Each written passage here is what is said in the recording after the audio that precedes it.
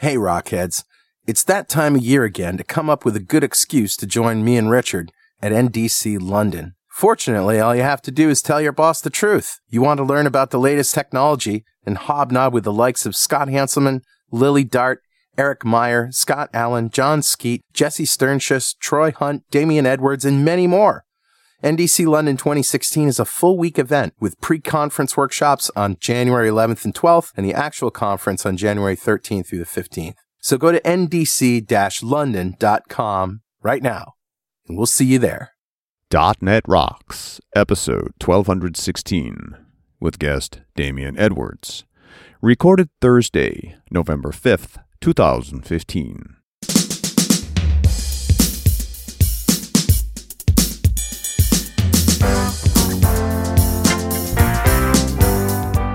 Hey, guess what? It's .NET Rocks. This is Carl Franklin. And this is Richard Campbell. And we are in a conference room again at Microsoft, and Damian Edwards is here. It's going to be a fun show. Building 44. Yeah, Building 44. We've been getting around. Yeah. So we were going to do this in Building 33, which is the conference center. However, the MVP Summit is in full roar. And yeah, the MVPs are noisy bunch. Kind of loud over there. All right. Well, anyway, I went looking for a Better Know framework this morning, and I found something from our friend Elijah Manor. Big fan of Mr. Manor. At ElijahManor.com. You might think it's some really spectacular web software JavaScript thing. Nope. It's jokes. Really? Roll the music. All right, dude. What do you got? I swear to God, this is great. Oh, no. Elijah Manor says, you may have noticed recently that I've tweeted some front-end web developer jokes here and there. The feedback I've received has ranged from ha-ha to groan to unfollow. I think most of those responses are out of fun, but who knows? Others have encouraged me to continue making more jokes and have wondered where they can see a list of all the puns. So if you go to tinyurl.com/webjokes, which I can't believe is available. Yeah, that's amazing. Here you go. So I'll just read a couple of these. So, how do you comfort a JavaScript bug? How? You console it. Oh,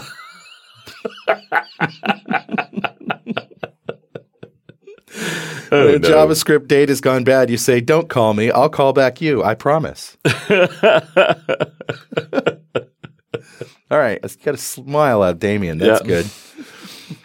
Dev 1 saw a strange JavaScript function and asked, what is this? Dev 2 responded, I don't know. I would have called you, but I was in a bind. It's not bad. Unfollow. Why was the JavaScript developer sad? Why? Because he didn't know how to express himself. Oh, no. All right, that was pretty bad. That was bad. All right, on that note, I'll just say there's many more of them. Okay, one more. One more. Why did the CoffeeScript developer keep getting lost? Why? Because he couldn't find his source without a map. All right. All right, that's enough. Richard, who the hell is talking to us? Make the bad man stop. Grabbed a comment off of show 1188, the one we did about ASP.vNext with Rick Strahl, whom I just saw at the MVP Summit. And this comment comes from John Davis, who says, I, for one, am not really a fan of the new ASP.NET. Really? Bower, file system-based projects, no more manifests. It's basically old-school websites like pre-web app tech all over again, but with Roslyn and NuGet packaging. My reasoning for disliking it is that there is no possibility to minimize and trivialize what goes into a project. Where for years I've valued brevity and minimalist packaging, now being strong-armed upon me is this, quote, kitchen sink flexibility. I don't know what this is going to lead to, but I can definitely see that ASP.NET 4.6 Plus and its paradigm needing to be supported for a rather long haul. I just think, the conversations we've had this week. Yeah. And, some folk, they've been all over the map, haven't they? Yeah. And we've talked about, how lighter VS Code is. We like the file-based thing. We don't have to deal with that. Like that to me seems like less ceremony than more. There's more ceremony around Studio. But I also get John's position that I have lived happily in Studio with everything I need.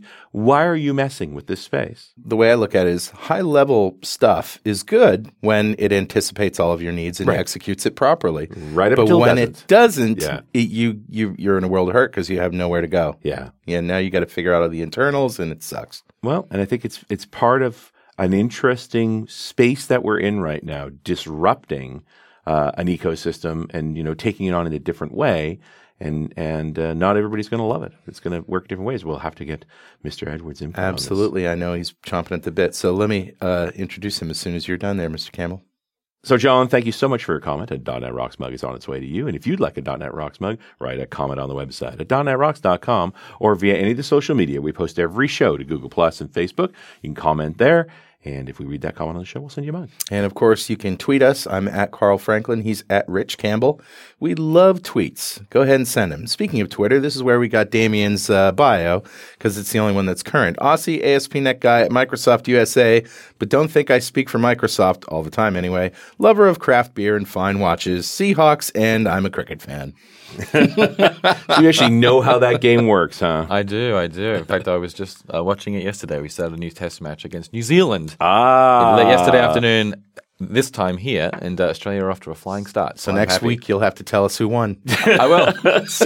You think it's 3 days? That was intended to be a joke. Absolutely. But it's 5. It's actually. A 5-day It goes test? up to 5 days. Oh, it's very rare Lord. that it takes a full 5 days, but it generally takes about 3 to 4. Cricket to me is a dart game.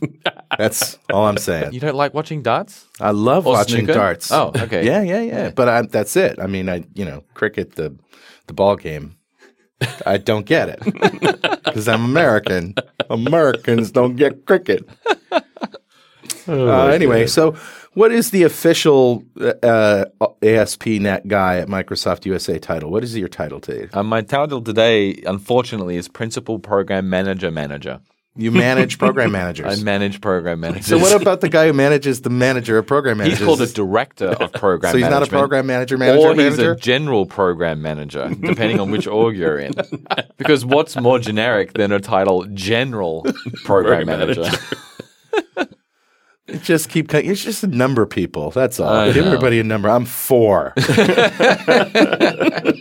We have numbers as well. Don't worry about that. Yeah. Was it 62? Start 59 all the way through to 70 or even higher. But a single number doesn't express the hierarchy. You have to put dashes between the numbers. So you have 59-42, -5, Depends what band -7. you're in, and la la la la la. Big companies are great. That's the way to do it right there.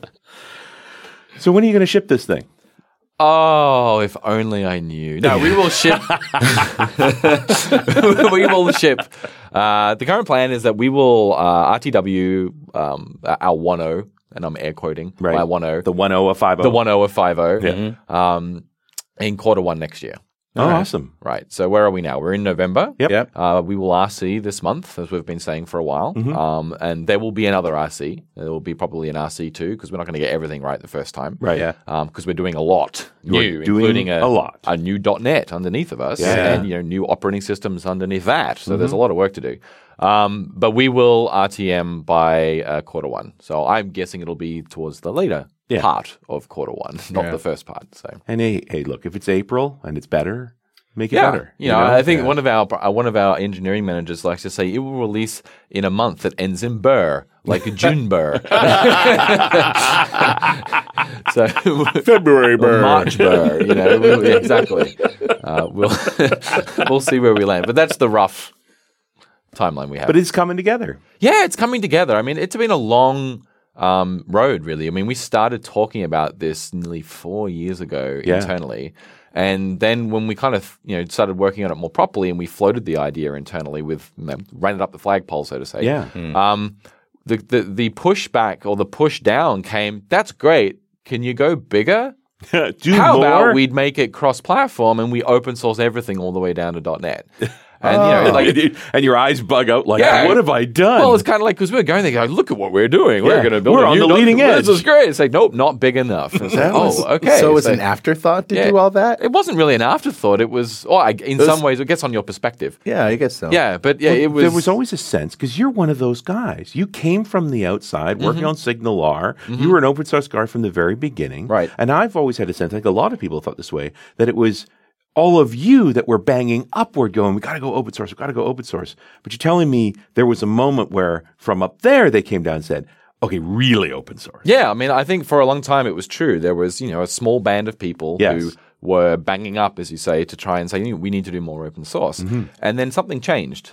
at some point. Maybe it was when Goo got higher or when, whatever. The Whatever various changes have happened last Whatever few years. that switch got thrown. Yes. We need to go bigger. Yeah, if we're going to do this, we're going all the way. Let's do it all the way. Because I can't imagine you were ever pitching, we want to open source a .NET framework. No, not really. I mean, it was always a, wouldn't it be nice type of thing. But the .NET framework was the .NET framework, like what it is today in Windows. And like to open source that, it's a part of Windows. We can't just say, hey, we want to open source .NET. It's like, no, that would have to be a Windows decision. Right.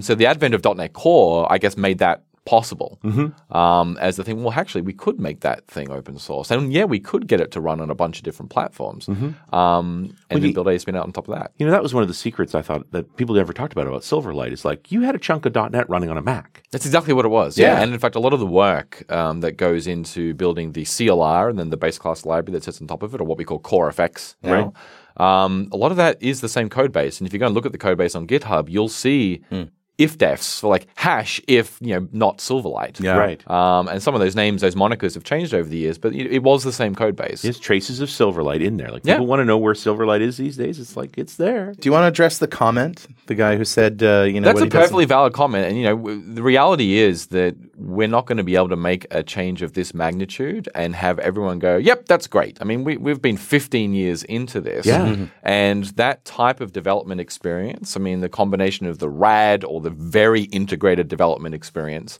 that is, somewhat linear in how you approach doing that type of development. And as you made the point, like if you stay within the bounds of those things, you can be incredibly productive. And I was always advocating that back when I was an enterprise developer and, in the community, say, look, if you can concede some of the flexibility that you might think you need, stay within the guide rails of what this app framework does for you, you may find yourself being a lot more productive. Yeah. You may not be able to build everything exactly the way you want to, but you'll be incredibly productive. Well, that's an old story, isn't it? I mean, high-level tools do that for us. Exactly. They give us all this great power, but we don't really know what's going on. If I give you a hammer, it'll be really productive if all you want to do is bang in nails. Yeah. Right? Sometimes you're going to get something that's vaguely nail-like, and you're going to bang it in anyway. Exactly. And you should be okay. Right. And the web landscape has changed around us in the last 5 years. The web is a different place to what it was certainly 15 years ago when we built ASP.NET and ASP before it.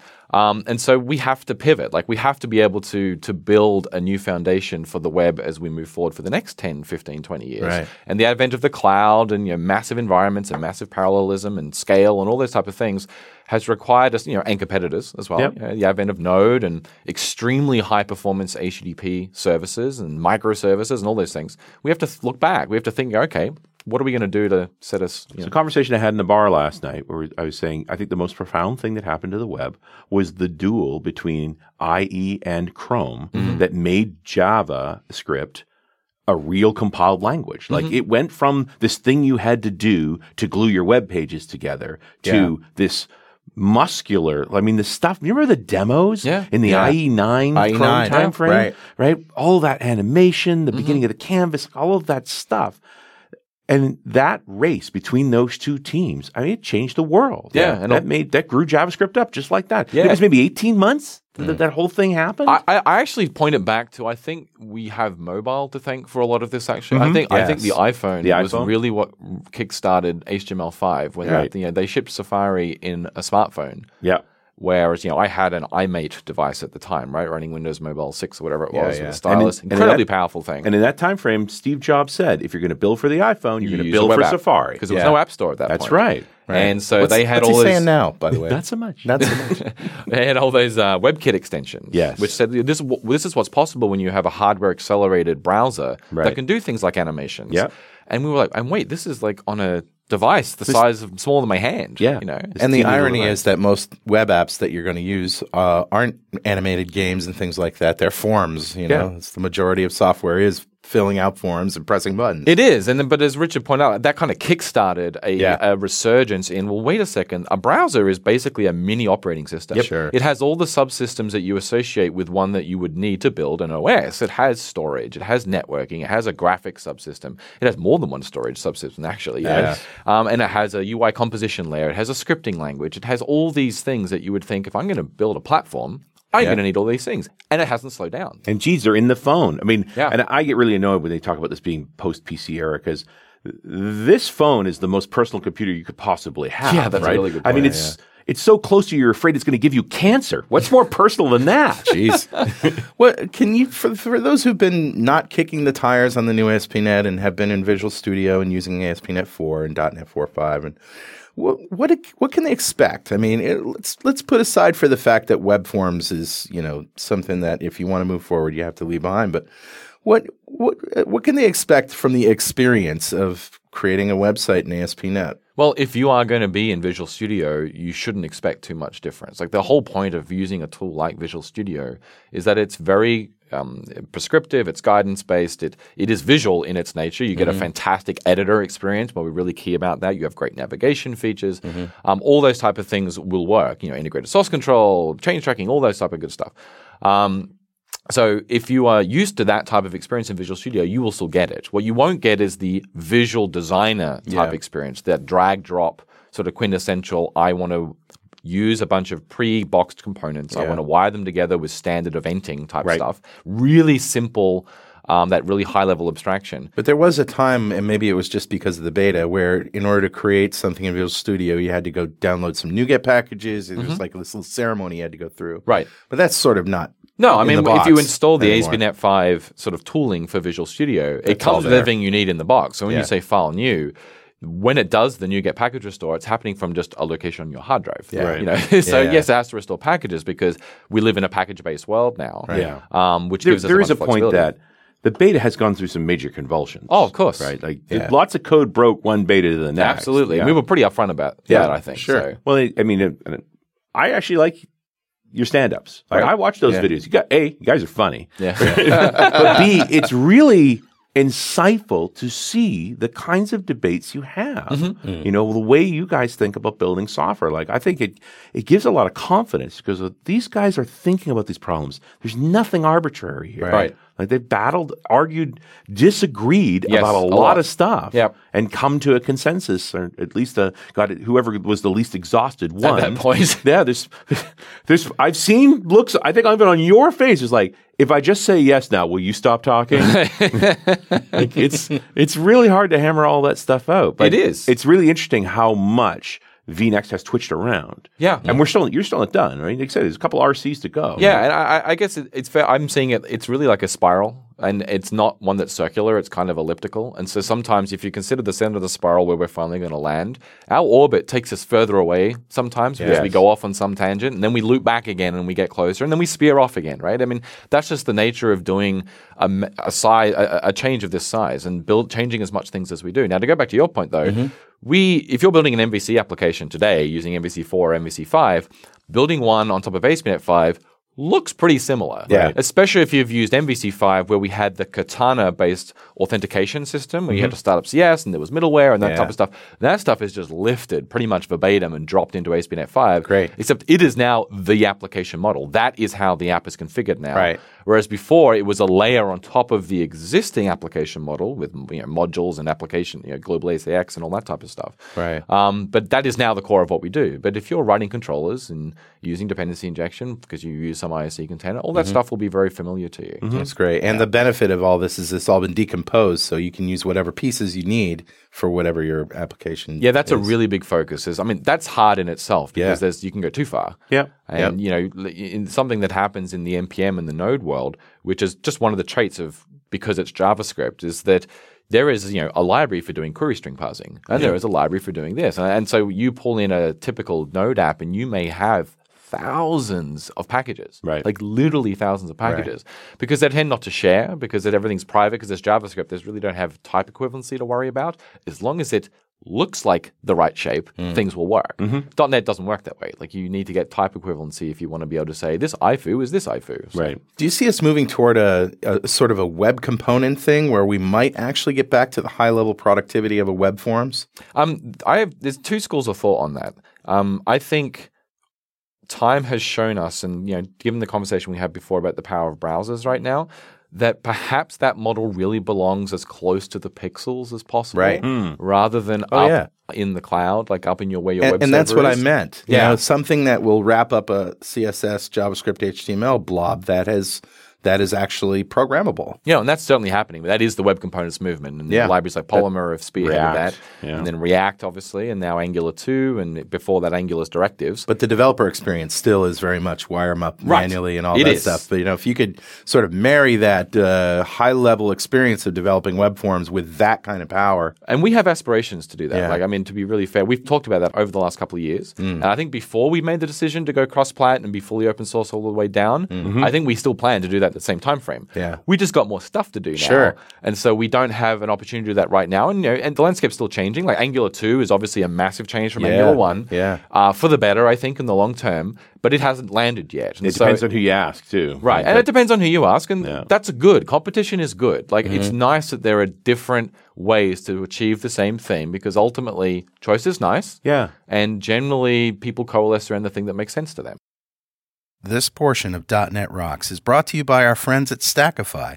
If your app runs on Azure, or if you're considering launching in Azure soon, Stackify is the only integrated APM and error log management platform that was designed with Azure in mind. Stackify's Azure expertise can identify problems before you launch and help you know the difference between apps problems and Azure problems so you can fix issues fast. Try Stackify now for free and get the hilarious Developers Against Humanity card game. Use the link bit.ly/netrocks.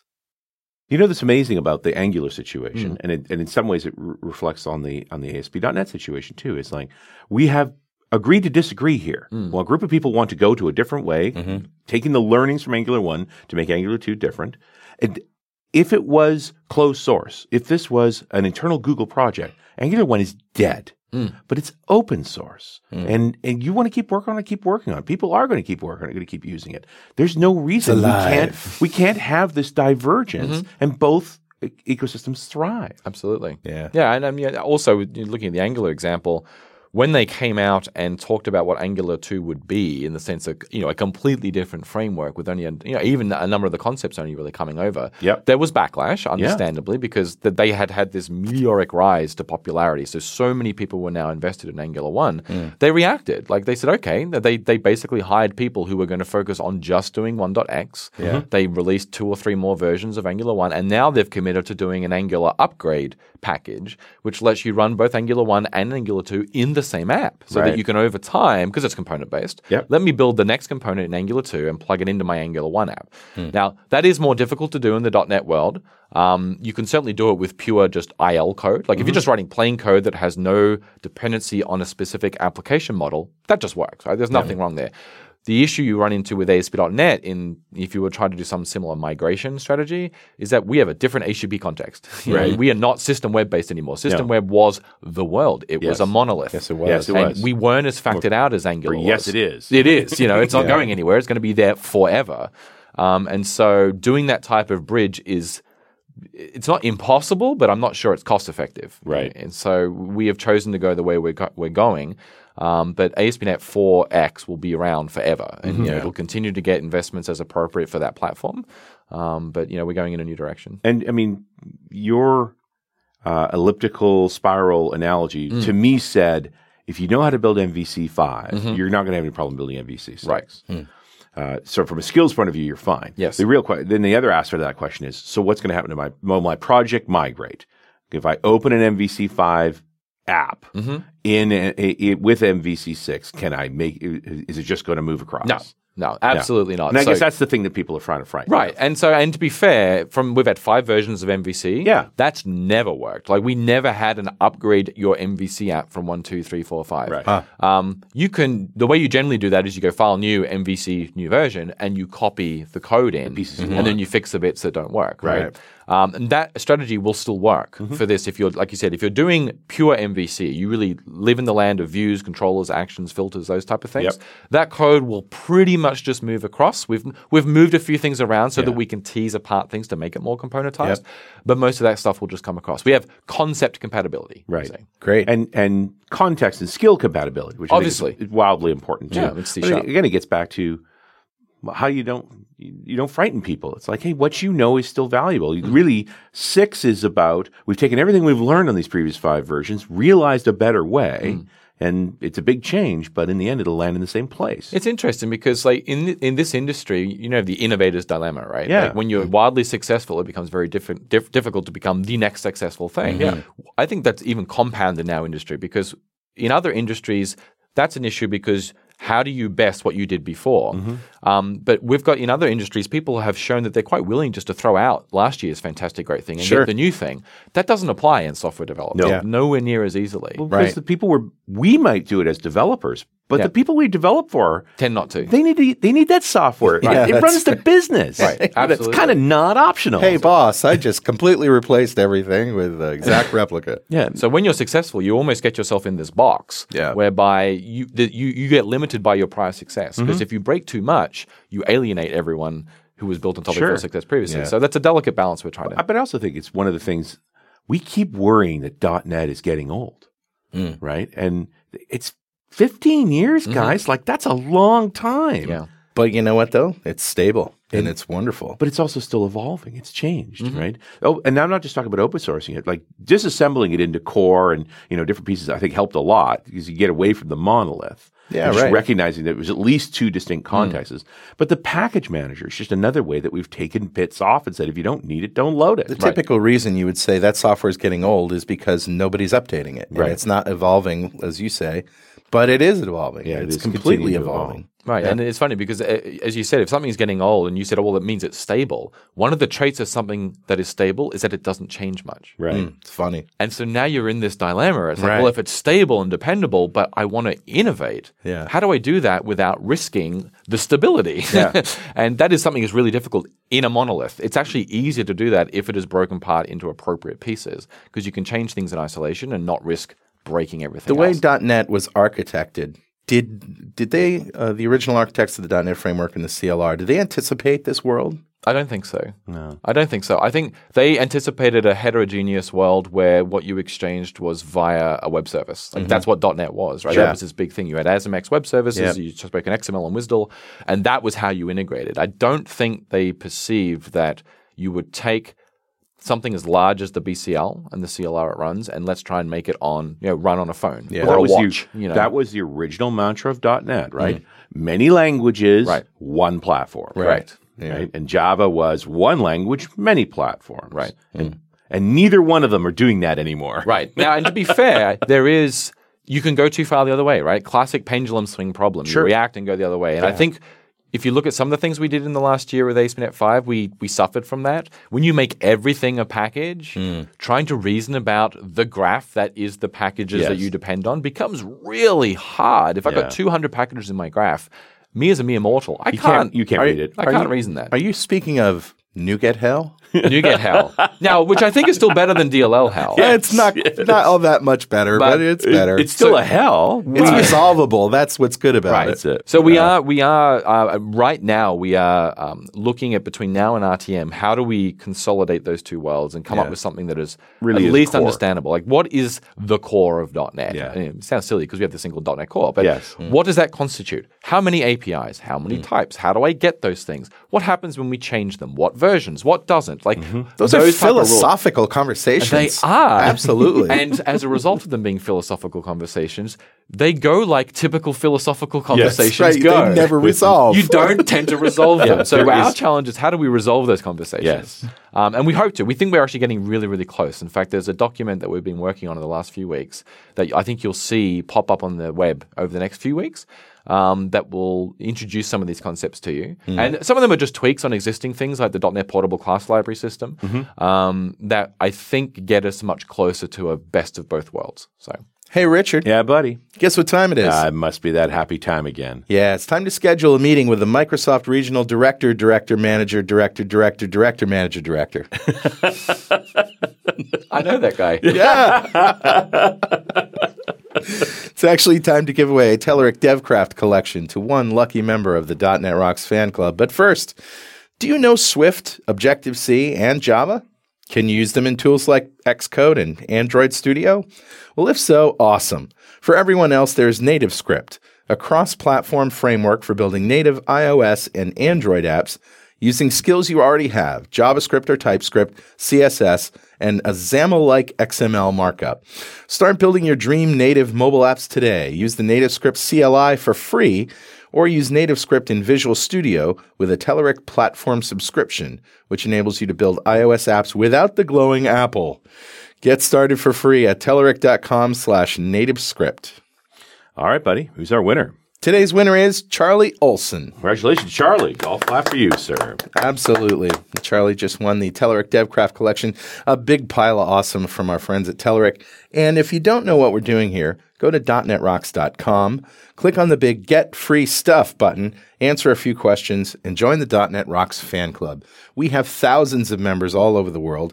In every show, we like to give away stuff from our sponsors. And every December, we're giving away a $5,000 technology shopping spree. This will be the 4th year. Yes, it will. Yeah. How many times do you want to be a Nigerian prince? I know. It's really funny, isn't it?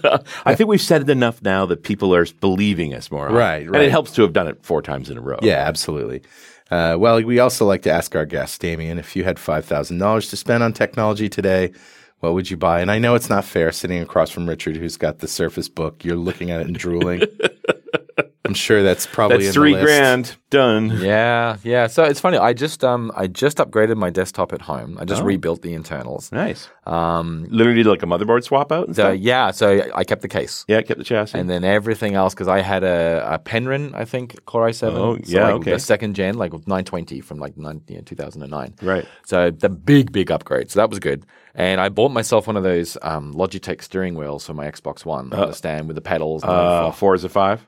with 4 to 6. 4 6. Yeah. So that's good. So if I was going to spend $5,000, I don't know if it's enough. Oh, I got a 4K monitor as well. Nice. So I'm pretty well set up at the moment. But if I had more money to spend, I might upgrade my steering wheel setup to one of those ones that has the hydraulics and it suspends The little you cockpit? No, like the big one that suspends you 3 feet in the air with Nice. hydraulic arms wow. and moves around as you drive. I'm not sure if $5,000 would be I don't enough. think they'll actually do that. Yeah, that's got Yeah. a couple more dollars in that. Yeah, maybe. There's a few companies selling the sort of racing car looking chassis. I nearly bought one of those. Yeah. I ended up just going with the stand instead. But the hydraulics, they cost a couple of bucks. And they need care and feeding. Yeah, that's the thing. Maybe I could hire someone to do that for me as well. It's still cheaper than buying a race car, right? Absolutely. Yeah. And much lower risk of death. Yes, indeed. That's always a good thing. That's a spouse-approved feature It right is there. indeed. The rumor takes that probably isn't, though. I have been known to, when I get the supercar willies, because I drive a completely practical car, Right. I will spend money going down to the racetrack. Yes. Right? And just do like a supercars day. Yep. I'm in Vegas often enough. Right. You go down there, Yep. $450. You can do 12 laps or whatever. Yeah. Take a spin, get it out of your system, Yep. put it away, live. Yep, absolutely. No, I can live with that. Yeah. It's good. It's good fun and a heck of a lot less expensive than owning one. Yeah, Like indeed. for the price of an oil change on a Ferrari, Exactly. you can take a spin. Absolutely. The 4K monitor, which one did you go for? So I got the 27-inch Asus, and they have 2 models. I got the better one. This is Yeah. the one that Jeff Atwood recommended on his blog post recently, Yeah. and it is gorgeous. Yeah, they are sexy screens. It is just But gorgeous. 300 DPI, like it's It is really hard. Well, so it actually turns out to be roughly the same DPI as my Surface Pro 3, Right. which sits underneath it, Yeah. which is nice because Yeah. now I have the same zoom level between them and stuff. But it is You run them 200% most of the time? 150. 150. Okay, so your eyes are still good as well. Yeah, which is default. So I'd say The look at eyes are default. falling apart. Yeah, okay, This yeah. middle-aged thing's starting to bug me. And Hanselman runs his even lower. Like he runs at like 120%. Yeah. We were in San Francisco or something, and you were trying to remote desktop into your So when I've just got that Samsung, which Yeah. was 3200 by 1800 display, Yeah. and I ran the old RDP client that didn't auto scale, and it was and microscopic. I just turn over. I see Richard squinting. He's got his glasses I off. took my He's glasses looking off, up put at it it. right He's- up to my face. He looks like an old man. He's like, "What's going on in there?" And that's when I discovered the RDP Manager app, which actually does scaling properly. I didn't know that. Wish I'd known that yesterday when I RDP'd from my Surface Pro 3 to one of the Smurf Lab in here. Right. And it automatically goes full res, and you can't And read I'm it. like, I better zoom lots while I'm presenting this Yeah. so people can see. I've said it before. I think this new technology is a ploy to get rid of the old people in the technology You just can't see the business, you know. screens. So if you go download RDP Manager, Okay. which is the one that keeps. That's actually nice because it actually keeps track. Like I have several different places that I need to RDP to, not just my own stuff. Okay. So keeping track of accounts and things like that, as well as doesn't screw up the scaling. Nice. Okay. Sounds good. Good little tool. Cool. Here's my tooltip for the day. All right. So let's jump back into ASP.NET vNext. So you're the SignalR guy. It's not a normal story that somebody with an open source project gets pulled into the company and their open source project gets pulled into the box, too, which is kind of amazing. That's a great story all by itself. And by the way, thank you for SignalR because it's freaking awesome. Yeah. People still have that reaction when they see it. It's amazing. Are you still responsible for it? So the story was actually David and I were working here already. So I had just joined the ASP.NET runtime team after my first job here, which is working on the web tooling team. And I was PM for bits in ASP.NET 4.5. And David was working on Kudu at the time, which is the technology that lets you do source control-based deployment into Azure. And he was in like an office around the corner from me.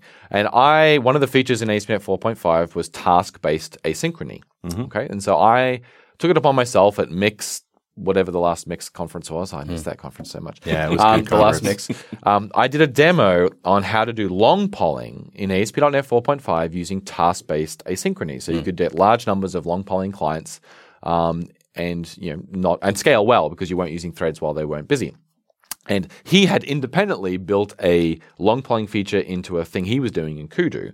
And when he saw my demo at Mix, he was like, "Oh, we should probably talk because we built the same thing." And then, at the same time, another part of the ASP.NET team was building the WebSockets support in ASP.NET 4.5. And the issue was, it was a very low-level API. Like you literally had to send and receive array segments of bytes. And so dispatch stuff yourself. Even more difficult than sockets. Even more difficult than sockets. Ridiculously difficult. And it didn't work anywhere at that point. And so we figured that, hey, we should build a little library that lets you abstract away whatever the real-time channel is. Because Socket.io was becoming popular in Node, so we had some inspiration there as well. And we built the .NET version. And we built that in our own time. We got blessing from our managers at that time that we were doing it in our own time. It would be open source. And then once we had finished 4.5, the understanding was we would bring SignalR into the ASP.NET family, make it a Microsoft open source project. So it was always part of the plan. It was always part of the plan. Well, from very early on anyway. And then, when that happened, David and I literally became the SignalR team, and we did nothing but SignalR for nearly 2 years, and it was glorious. And they gave us two Those college. Were good days. Those were good days. They gave us 2 college hires, so we had 2 fresh developers that we could mold, and we self-organized into a little team room when we played cricket in the hallways most days. We were notorious because we were destroying buildings, but it was good. It was a lot of good fun. And SignalR came out at the end. So I am still responsible for SignalR. It's part of the ASP.NET family, and I now look after all of ASP.NET. So SignalR is on hold right now simply because we need every dev we have to work on ASP.NET 5. Right. And we will circle back and pick up on SignalR and do SignalR 3. And how can you possibly improve on SignalR? I mean, you would be surprised. There are a lot of things we want to do. I mean, probably just in terms of how big a message you can send and all of that kind of stuff. It's actually more than that. There's a lot of functional, a lot of scenario-based stuff that we want to be able to enable. So the thing that you said is obviously we want to make it faster again and make it more scalable and obviously replumb it on top of ASP.NET 5. But we want to enable things like if we make SignalR itself more componentized, then you can do things like stand up a server that isn't a web server, but is part of your application server framework that acts as a SignalR endpoint and such that it can send messages into the web server so that they can then be broadcast out to the clients, but the clients don't connect to it. It's kind of a service bus approach. Kind of, yeah, but it happens by the SignalR APIs. So as far as you're concerned, you just write your app as if it's a SignalR app, but the messages might be coming from another part of your application because you have something that's like pulling stuff off an Azure queue. And if it wants to send stuff to SignalR clients, it just sends a SignalR message because it's just another SignalR client. But it doesn't accept SignalR clients itself. You can do that today, but it's not really designed to do that. We want to make that stuff more official. Yeah, nice. And then there's a lot of the client work. So we have a C++ client now. Oh, good. You may have noticed that Word and PowerPoint can do real-time editing now. There's a reason for that.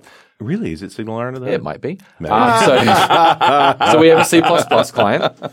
I've seen a bunch of the Office stuff lately. It's Webby. Yes. Right? Yeah. That's where they're going with it. So the web editor for Word and things uses SignalR. You can go in and see the traffic going in there. They were one of our first big clients in that sense. It kind of makes sense if they're going to be in the cloud, do some cloudy stuff. Absolutely. And so, but the JavaScript client needs a lot of love. It still depends on jQuery. We'd love to remove the dependency on jQuery. Sure. And just make it isolated. So we have a C++ client. We'd like to get that through to RTM. I think officially it's still a 1.0 alpha, but it's worked so well. Yeah. There's really nothing left to do on it. So we just need to just like wrap that up in a bow and send that out. And then evolve it in the new form when time Right, comes. exactly. And then we want to make sure that the C# client works in all the new places C# works well, like the UWP platform for Windows 10 and those type of things. So there's still a bunch of work to do.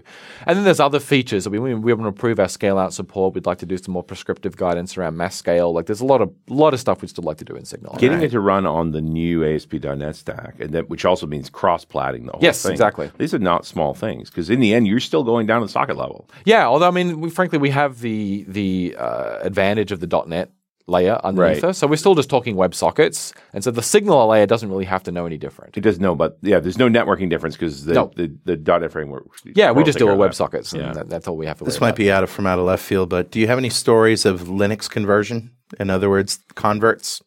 Companies or people that have been on Linux and then seen the open sourceness of ASP.NET and said, "Oh, we like that." Not that I know. We have more of current .NET customers who are on Windows, but have already started the process of moving much of their production environment to Linux, right? But don't want to lose .NET. Sure. Right. And I mean, that's an obvious win-win because you get the productivity of .NET and the cost savings of Linux. Right. I mean, they like .NET. They want to use .NET. Yeah. But they're being pushed for whatever reason to move into Linux in production. And so we're seeing quite a bit of that from large customers. Yeah. I haven't heard, I can't think of any off the top of my head right now that are more of what you said, which is, we're a Linux shop and we use Perl or we use whatever. Right. Yeah. But this .NET thing is on Linux now. Let's look at that. I think that may come after one or two versions. I think a lot of people will wait. But it does feel like ASP.NET 5 and this whole thing, like this is very much an infrastructure shift. There's not a lot of decoration. There hasn't been time. We're not really going to reap the benefits of what you've done for another version or two. This is a long play. Yeah, absolutely. It's a big play, but it's a very substantial shift in what it means to develop on the Microsoft stack. Yeah, absolutely. And things like VS Code are obviously still just new as well. Yeah. And they will continue to get better. And I think we'll see in a year or two those things will mature and people will look at that and go, wow, okay, the Microsoft integrated development experience now exists on all platforms. Yeah. Right. Well, integrated development experience, because that means to me Studio. Well, it depends on what parts of Visual Studio you consider are required in order to be able to anoint it like that. Like, do you really need IntelliTrace? Or do you really need the COM designers? Or do you really need, like, if what you really want is a fantastic editor with IntelliSense, a rudimentary project system, a good commanding system, source control integration. A REPL. A REPL, right? Maybe an integrated console and good extensibility. I think those things will come to Visual Studio Code, and I don't think it'll be very long. I just find it interesting that Visual Studio Code sort of starting from the bottom, building up, and clearly the Studio folks are lightening up Studio itself. Yeah, I mean it's still very feature rich. But it is being re-architected. There's a new plugin model, a new composition model, and so forth. Like they're trying to modernize it. They got a weight of a lot of code in front of them there. Oh, Visual Studio Code. Visual Studio, still has code that goes way, way back. Yeah, sure. Not everything. Pre.NET code. Pre.NET code. Absolutely. Well, I remember we did a conversation, show several years ago with Jay. I think it was Jay Smelser, talking about I was actually for Studio 2010 and the introduction of WPF and just this recognition of how much COM is inside of Visual Studio. Right. Visual Studio drank the COM juice in a big way. Absolutely. And you just don't undo that overnight. It takes a number of versions. Yeah. It's a long way. Time. And it's been 4. It's been 4 now. And it's still going on. Yeah, absolutely. So when we think about the new versions of ASP.NET, obviously a feature you like to go for every time is, let's make it faster and more performant than the last one. That's nice. Do you have any kind of numbers that you can share with us? Yeah, so we've actually done a much, much more public and focused effort around performance this time. Like it's part of looking at the wider landscape of what web frameworks are doing and HTTP servers are doing. Like performance is now a differentiating factor. Sure. Whereas perhaps it wasn't as much before. And of course, it depends on the type of apps you're building, right? Like sometimes you don't need astronomical performance, but when you are being considered a modern web cloudy sort of framework, this is something that people ask. You want to know, how do you scale? What's your latency look like? Right. How distributed is that latency? What's your throughput? You used to be the web dev stack for Windows. Right. Now you're going to play on all of the OSs. Correct. So I start thinking about, what's this, like Tech Empower, the big web benchmark site? Correct, yeah. So I have the Smurf Lab on the other side of the wall right here, which is our Smurf? the Smurf Lab. Yeah, so it was the Perf Lab. Okay. And then somehow someone said Smurf Lab one day. Yeah, and that's that stuck. So is there little blue dudes over there? There now? is a little blue dude Okay. mascot sitting on top of our 10 gigabit network switch. Did which we have Microsoft pay the appropriate license for that? there. I don't know. No, the Smurf and obviously the non-trademark one. Nice. So, and I'm The looking open at source the version, sorry. benchmarks for Tech Empower, and you know what this reads to me when I look at this? This looks like TPCC from like 1990. Yeah, absolutely. Yeah. Absolutely. TPC is always an interesting one because they actually like show cost Yeah. as well. Like the big thing that comes out of those benchmarks is how many microcents does every transaction cost me on actually the system? cost. And that's why, I mean, a lot of people turn their noses up at benchmarks. Well, that doesn't represent real world performance. It's like, correct, because nothing represents real world performance Right. other than real world performance for your application. Are you Sure, really you gonna- cannot predict it. Are you really going to implement your application on multiple platforms just to figure out if the benchmark makes sense? Exactly. Yeah. I mean, you have to, when you want to understand how your app performs, you run your app. But if Yeah. you want to make decisions about what is the overhead of framework X Yeah. and platform Y, you need benchmarks. That's what they're for. Theoretically, if you do the same test on each version in the same environment, you can get an average. You can get the idea of how much more performant your With that's your what a thing benchmark is. is. I mean, you That's get what a relative benchmark numbers. is. That's the whole point of these Yeah, things. yeah. And so we have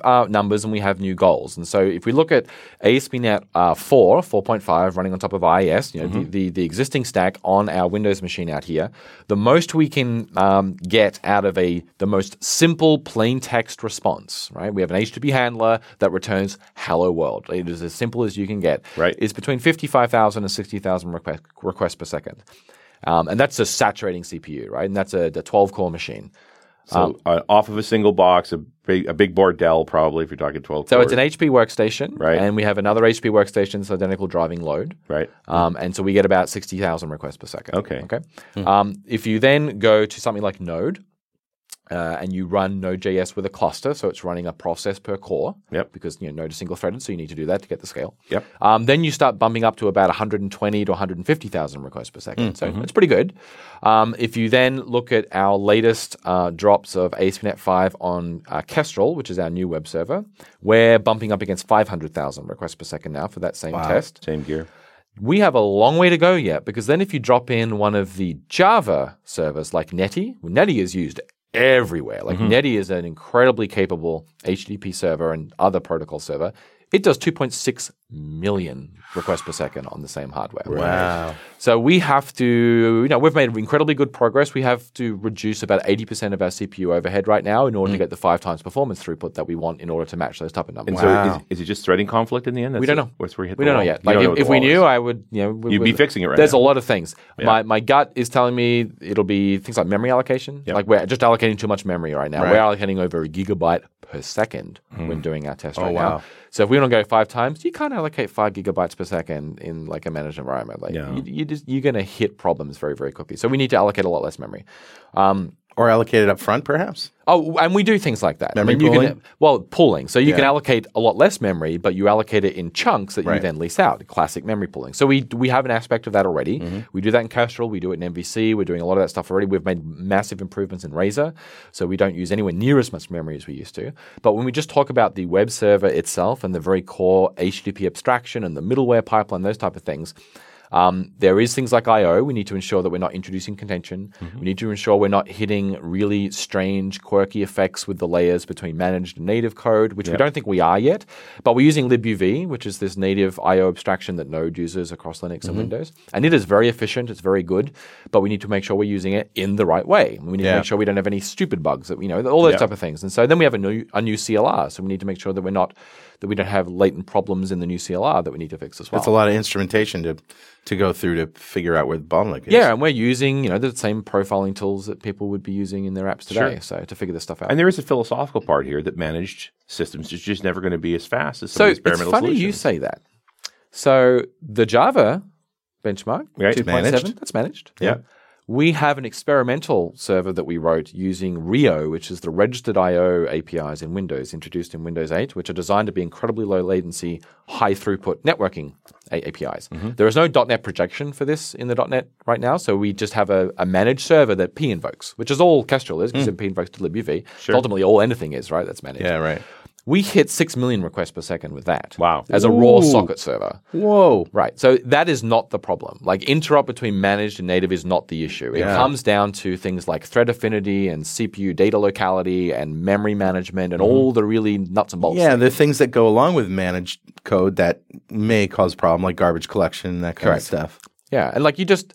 But just because it's managed doesn't mean... It's not because it's managed. Like it's more the lulls that the managed world draws you into. Yeah. Like, Sure. You have to think about what an object is and when you allocate it. Right. That's what we have to think about. And when it's marked for destruction. When it's marked for destruction. And How long does pinning it and live? all of Is that it in other- Gen 0 or Gen 1 or Gen 2? Like we have to understand those things very intricately. Yeah, my experience with benchmarking websites, which I've done a ton of, is like one of the reasons that load test takes so long is you need to mature the garbage collection memory. You have to get through the generations. Like you are lying to yourself until you start having accumulation in Gen 2 and large object caches. Like none of every measurement you've done up to then is a lie. Correct. A real site runs for more than 15 minutes, right? Absolutely. It's like the next day, what does memory look like? That's when you start to understand what your site's really going to look like over a weekend. Yeah, absolutely. So it's fun. I really like doing the performance stuff. They are like, fun projects. Every to work time on. you find a 5%, 10%, 20% gain, like you jump up and down. Like that stuff is awesome. Yeah. So, Have a drink.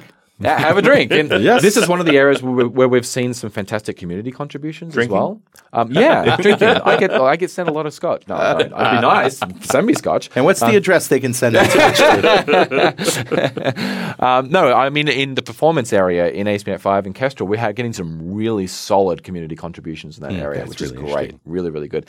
Performance strikes a chord with a lot of people. Yeah. No, it's geeky, right? People it's like fun. it just for the pursuit. It's really interesting to think about that and just to be aware of what you're changing and where the bottleneck actually lies. Yeah, absolutely. Like that whole game of am I using my CPU well? Am I blocking on a thread?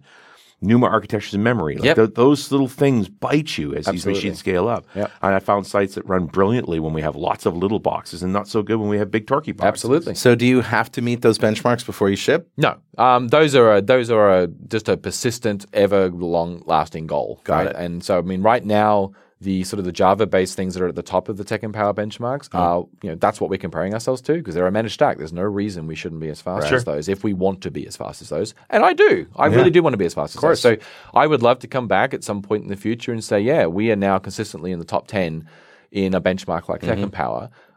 It's just a quality mindset, right? It's a quality mindset. If this thing's well built, it should run fast. And I think it shows a certain caliber of customer that we care. Like some people really care about this stuff. And given that we haven't really given a lot of public sort of credence to this aspect of what we do in the past, I think this may change some minds. Like if people see us doing this type of thing, they might go, oh, okay, those guys care about X now. They care about perf, right? You ever had perf improvements from the community? Yeah, so like we have, as I said, we've got a bunch of really good contributions coming now. There's one guy in particular, Ben, from England, who is doing a lot of really interesting work in profiling our memory usage and trying to drastically lower a lot of our allocations. Some of the changes he's making are really out there, and we're not quite ready to accept like massively pooling everything right now because pooling is a double-edged sword. Pooling can be very dangerous.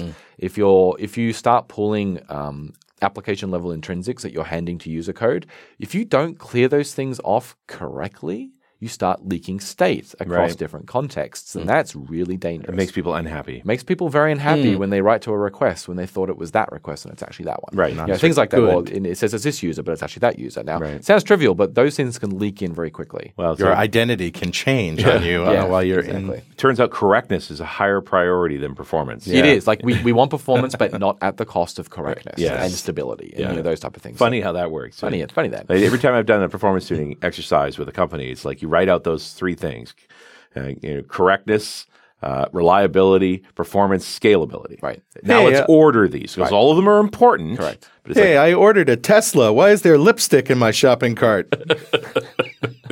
Where's my Tesla? Speaking of Teslas, you're wearing the White Cliff shirt. Yeah, so this is the T-shirt that the Oatmeal put together, Matthew Inman, when he was raising money for the Tesla Museum. At Wycliffe. Wycliffe, And yeah. he got permission from Tesla to put the Tesla logo at the bottom of the shirt. Apparently, Elon donated tower. a non-trivial chunk of money. I think he donated $2 million to the effort, Yeah. and he committed to putting a Tesla supercharger at the site. Nice. Which is why, in this case, in this picture, the tower is actually plugged in to Yes. the Tesla because it's charging from the tower. And Wycliffe was supposed to be Tesla's great experiment in power transmission. It's his lab, right? It was Yeah. his last lab. Yeah, And but it has the tower, and He yeah. was supposed to be able to transmit power with it. All I Through got the to ionosphere or Yeah, whatever or it was. something. Yeah. All I got to say about that is. So yes, I bought the T-shirt, and I have a brick. No, oh, you bought a brick. I bought a That's brick. awesome. So one of my brick. I hope to go there and see my brick one day. Yeah, no, Great. I definitely want to take a tour of that place when it's done. Damian, thanks very much for all your hard work, and it looks great. And for those who haven't downloaded it yet, go download it and check it out. And just thanks again. Thanks, guys. All right, and we'll see you next time on .NET Rocks.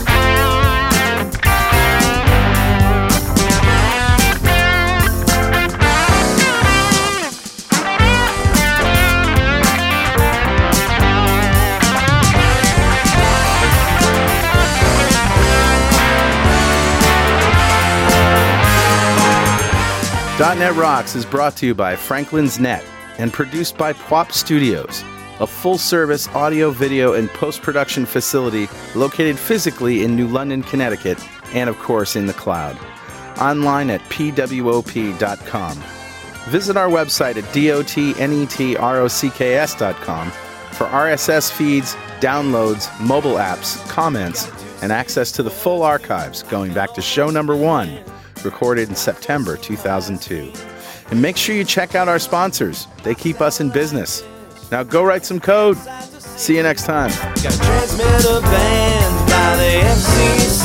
Yes, I'm a toy boy. Life is hard. Pay my taxes.